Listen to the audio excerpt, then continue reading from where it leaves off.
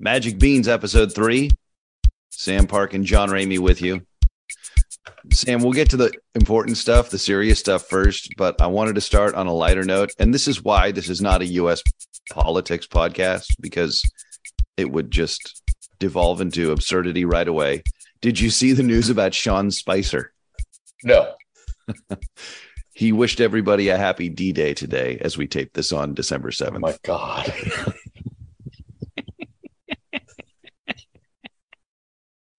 That's actually great. Sam, as we all know, the greatest invasions of Europe all start on the brink of winter.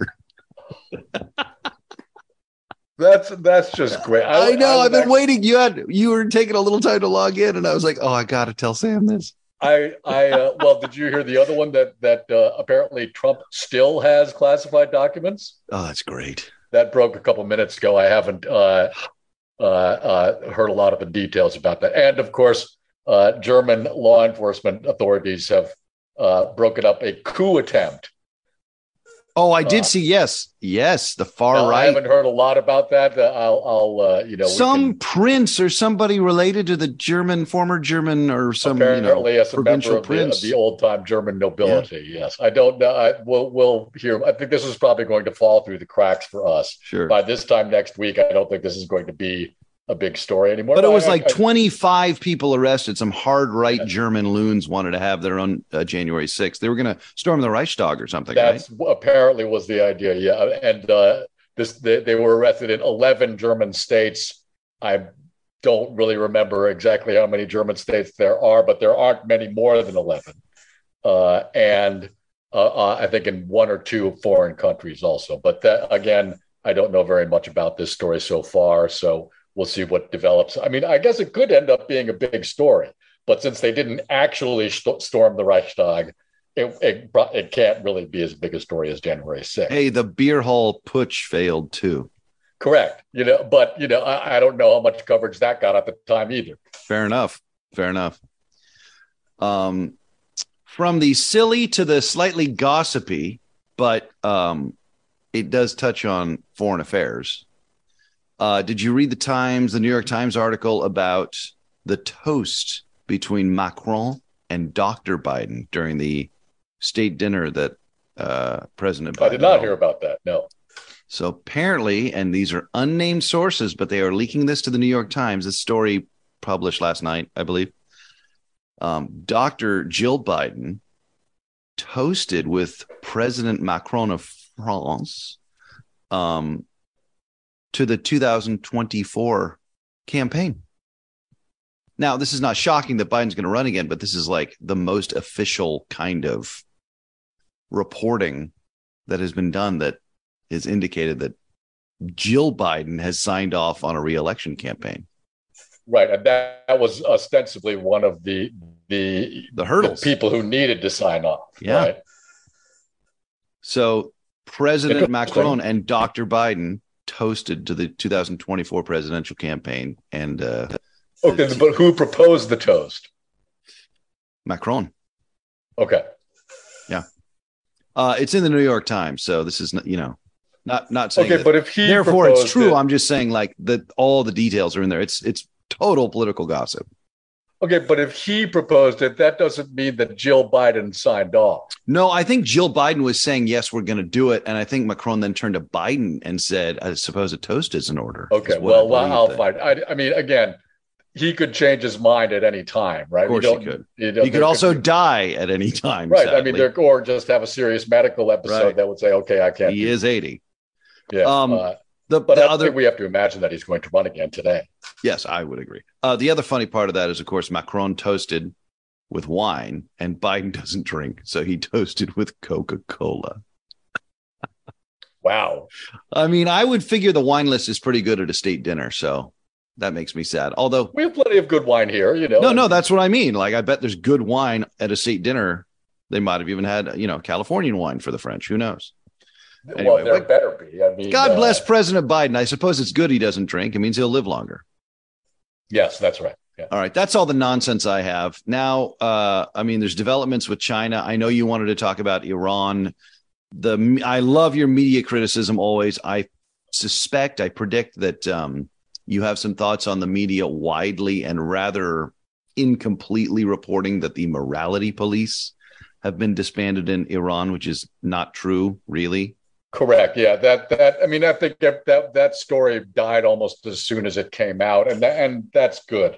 It relates to the what we were saying last time about covering China, mm-hmm. right? Covering an authoritarian / totalitarian regime should not be the same as covering a Western style democracy.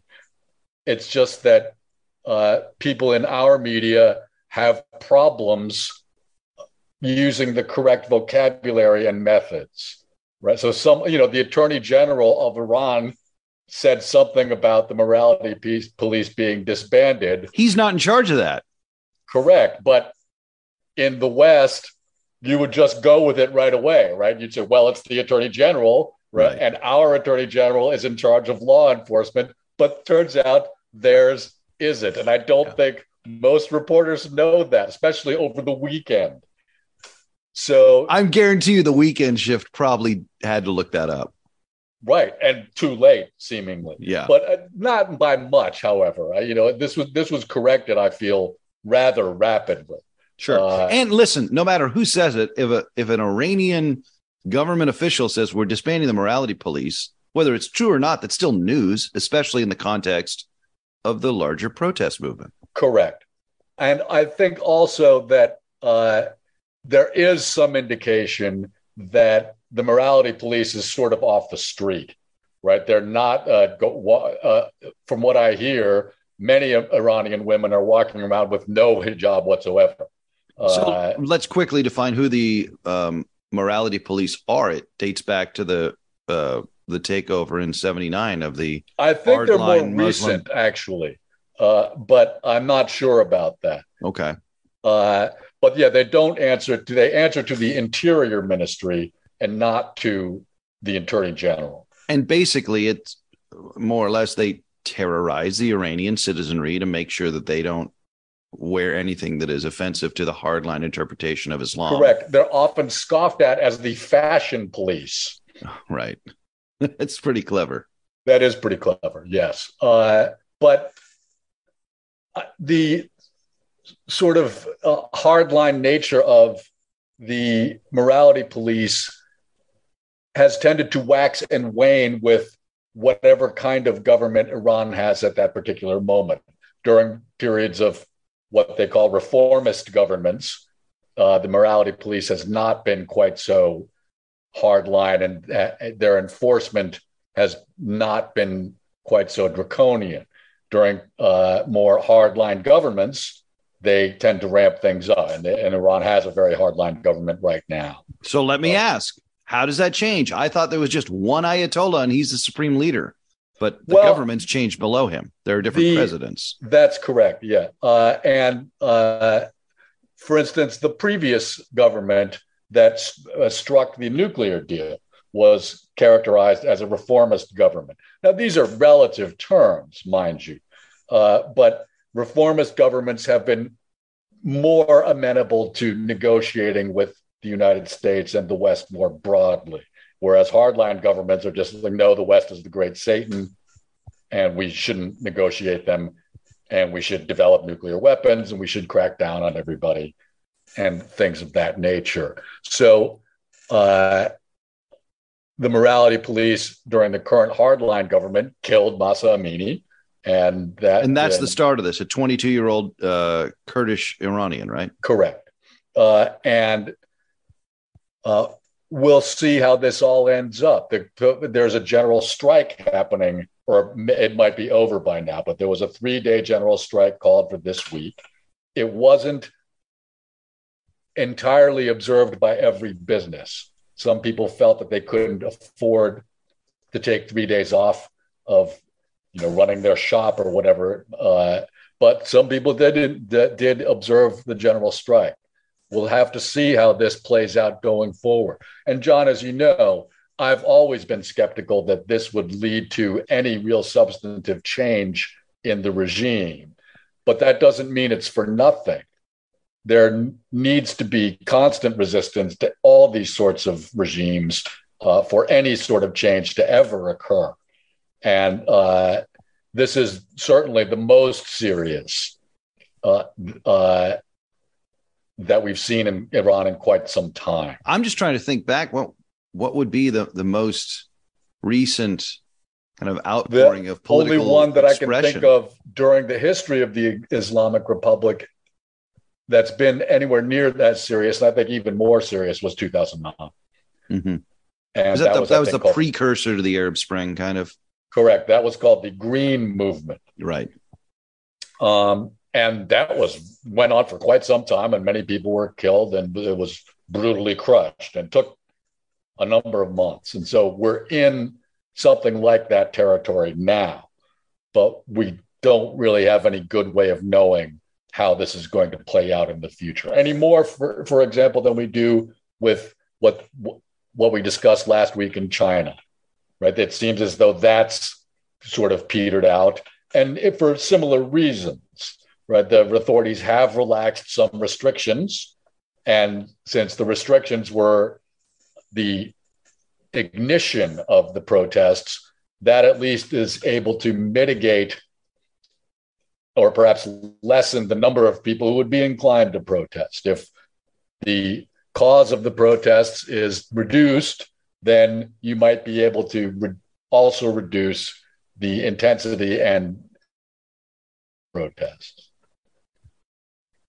So this is my layman perspective about Iran that I have gathered totally informally from Western reporting on the Islamic Republic in my lifetime. The context has always been Iran was this incredibly Western, if authoritarian government prior to the revolution in 79. Women did not have to wear hijabs. They wore miniskirts and they drove, and they were in Tehran. In Tehran. Okay. And maybe one or two other large cities. But this was not unheard of, and in fact, widely accepted in the big city in Iranian culture. Yes. And then the revolution happens in 79.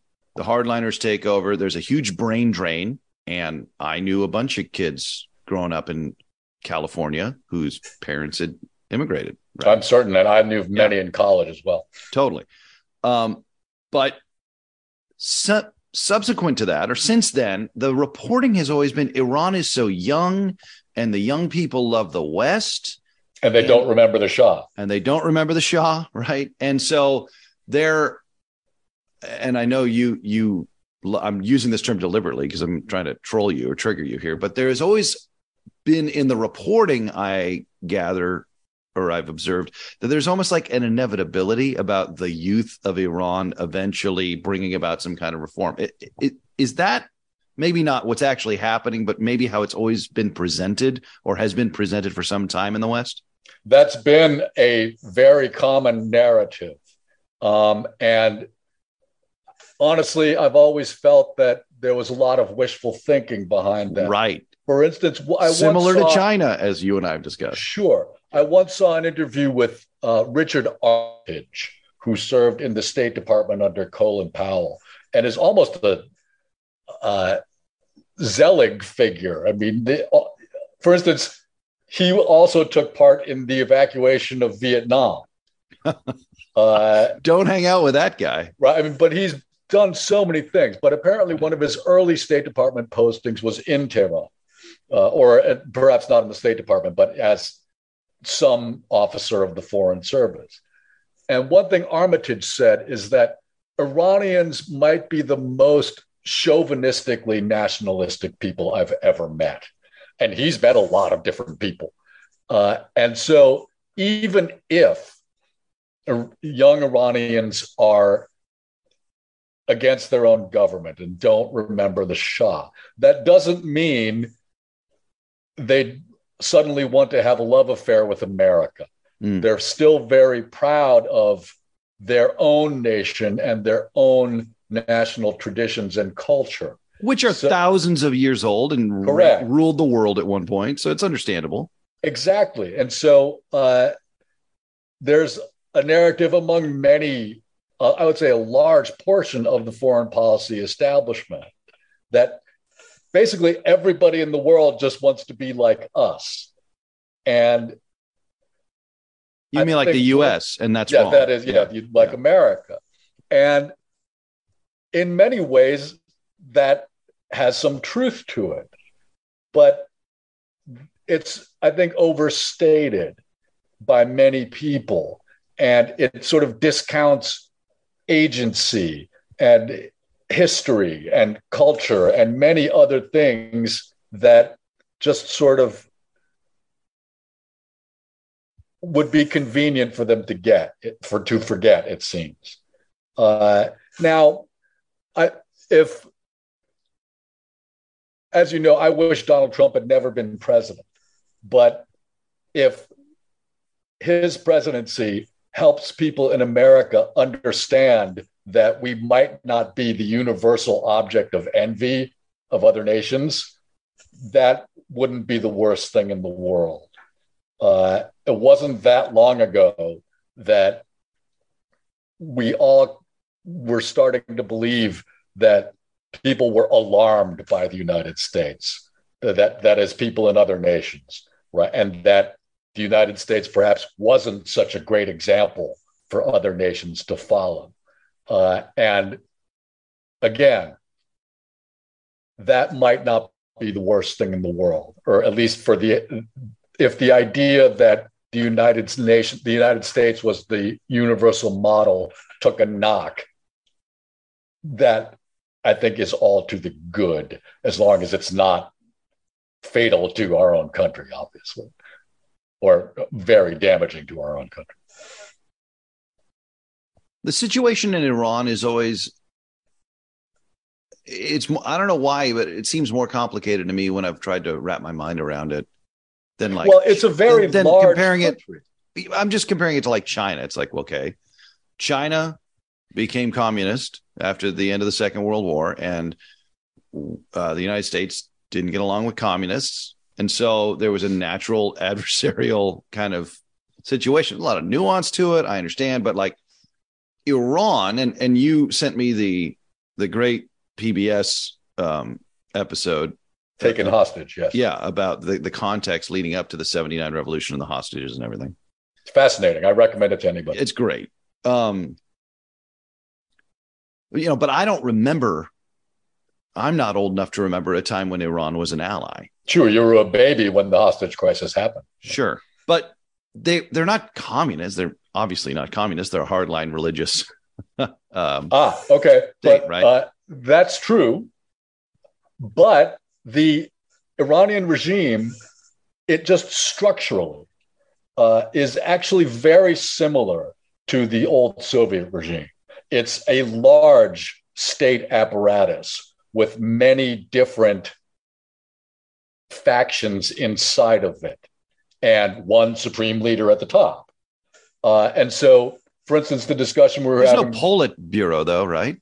No, but there is things like the Guardian Council, right? And they're the ones who decide who gets to run for president, right? And they are a sort of, that is sort of like the Politburo, actually, or more like, I would say, the standing committee of the Politburo in China, right? It's not the whole Politburo. It's just the ones who make all the decisions. And an executive committee of sorts. Yes, exactly.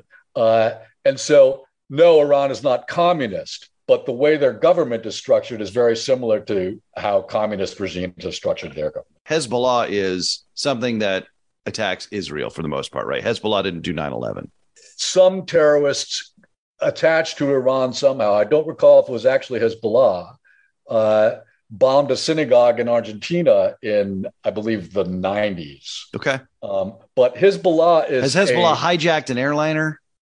I don't recall. They probably have it back in the day, but back in the day, okay. But they, for instance, after the hostage crisis in Iran, Hezbollah was taking many hostages throughout Lebanon.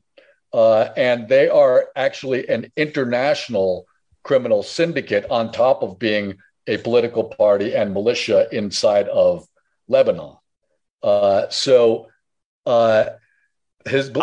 from my very provincial Western view, then, They're a terrorist organization within their region more than a threat. Okay, but that's generally what terrorist organizations are, right? Sure. I mean, it's only with after 9/11 that we started to think about global terrorist organizations. But Hezbollah operates far outside of Lebanon. They're not just a Lebanese outfit.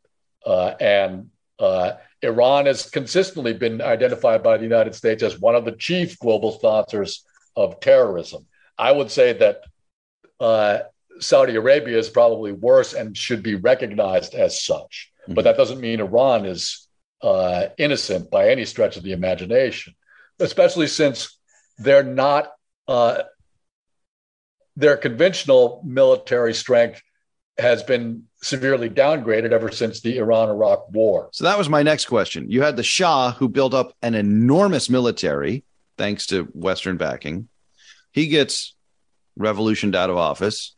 Then you've got the Ayatollah, who is in power for less than a year, and they start an 8 years long war with Iraq. And no, Iraq started the war with them. Oh, what if the war happens, right? Yes. So that's incredible, by the way. Saddam was like, I'm going to take on the hardliners, despite the fact that they have a huge military. Apparently, yes. Wow. Okay. And that was a terrible, bloody war. Terrible, like World War I level carnage. Correct. Right? Like just total stalemate and meat grinding and awful for 8 years. So that decimates Iran's conventional military strength. Okay. That's right. Got it. And so since then,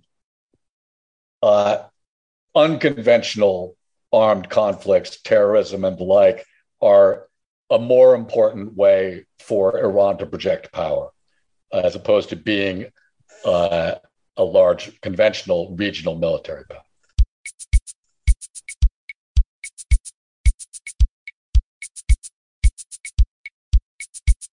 One thing that I found interesting, and again, it's difficult to say how it's going to play out, is the oil price cap.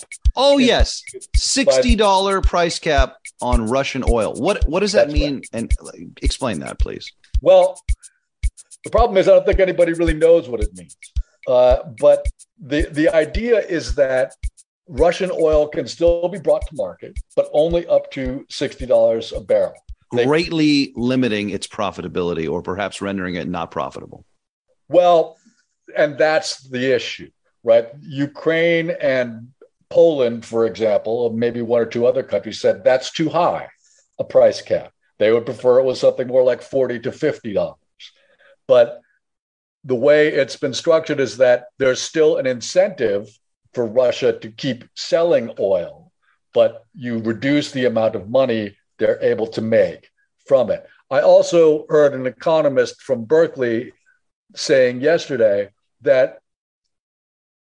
the effect might not just be economic, but also geopolitical, in that you might be able to bring other countries into the price cap structure that might otherwise have been outside of any sort of sanctions regime you're adopting, right?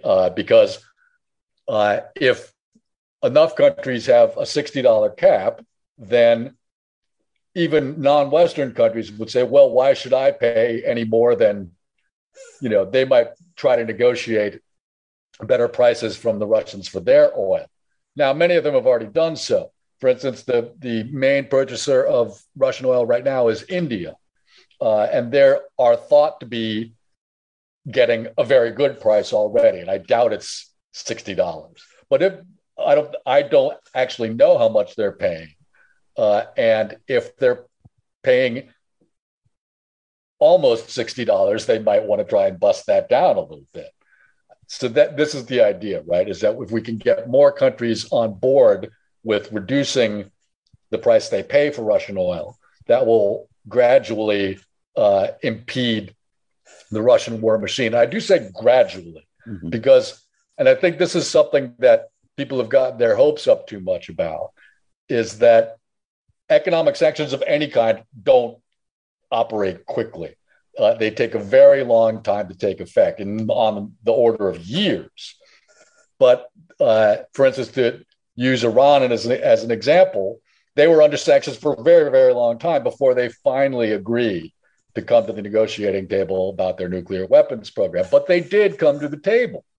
Now, that doesn't mean it's going to work for Russia, but it might help increase the political pressure on Putin inside of Russia. It might stoke the discontent that's already happening in Russia itself.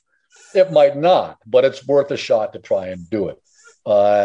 So the problem is nobody's ever tried to do anything like this before. This is a sanctions mechanism that's never been employed. So we have no previous examples to say how it might or might not work. It's, I think, worth a shot. Perhaps the price should be lower, but we're sort of operating in the dark here. I do think, though, that we should give people credit for coming up with a new form of sanctions, right? And say, well, here's something we've never done. Maybe it'll work. Let's give it a shot. So essentially, this sanction is trying to get everybody on the demand side to collude to not pay more than $60. It's sort of it's a reverse. Not. Sorry, go ahead. It's like a reverse cartel. Sure. Right. It's instead of having a cartel of suppliers, right, who set prices, let's have a cartel on the demand side saying, no, we won't pay more than this. Right. Now, I think I know the answer to this question, but like Russia's economy is way too centered around oil revenue for them to just cut supply and make everybody scared, right? That's the idea. It's a bit of a gamble, right? It's a bit of a chicken. They're playing a game of chicken. Russia could just say, fine, don't have our oil, world economy. See how that is, goes. In fact, what they're saying out loud. Right. Right. But we all know that depends on their continuing to sell lots of oil to places like India and China. Which are not small markets.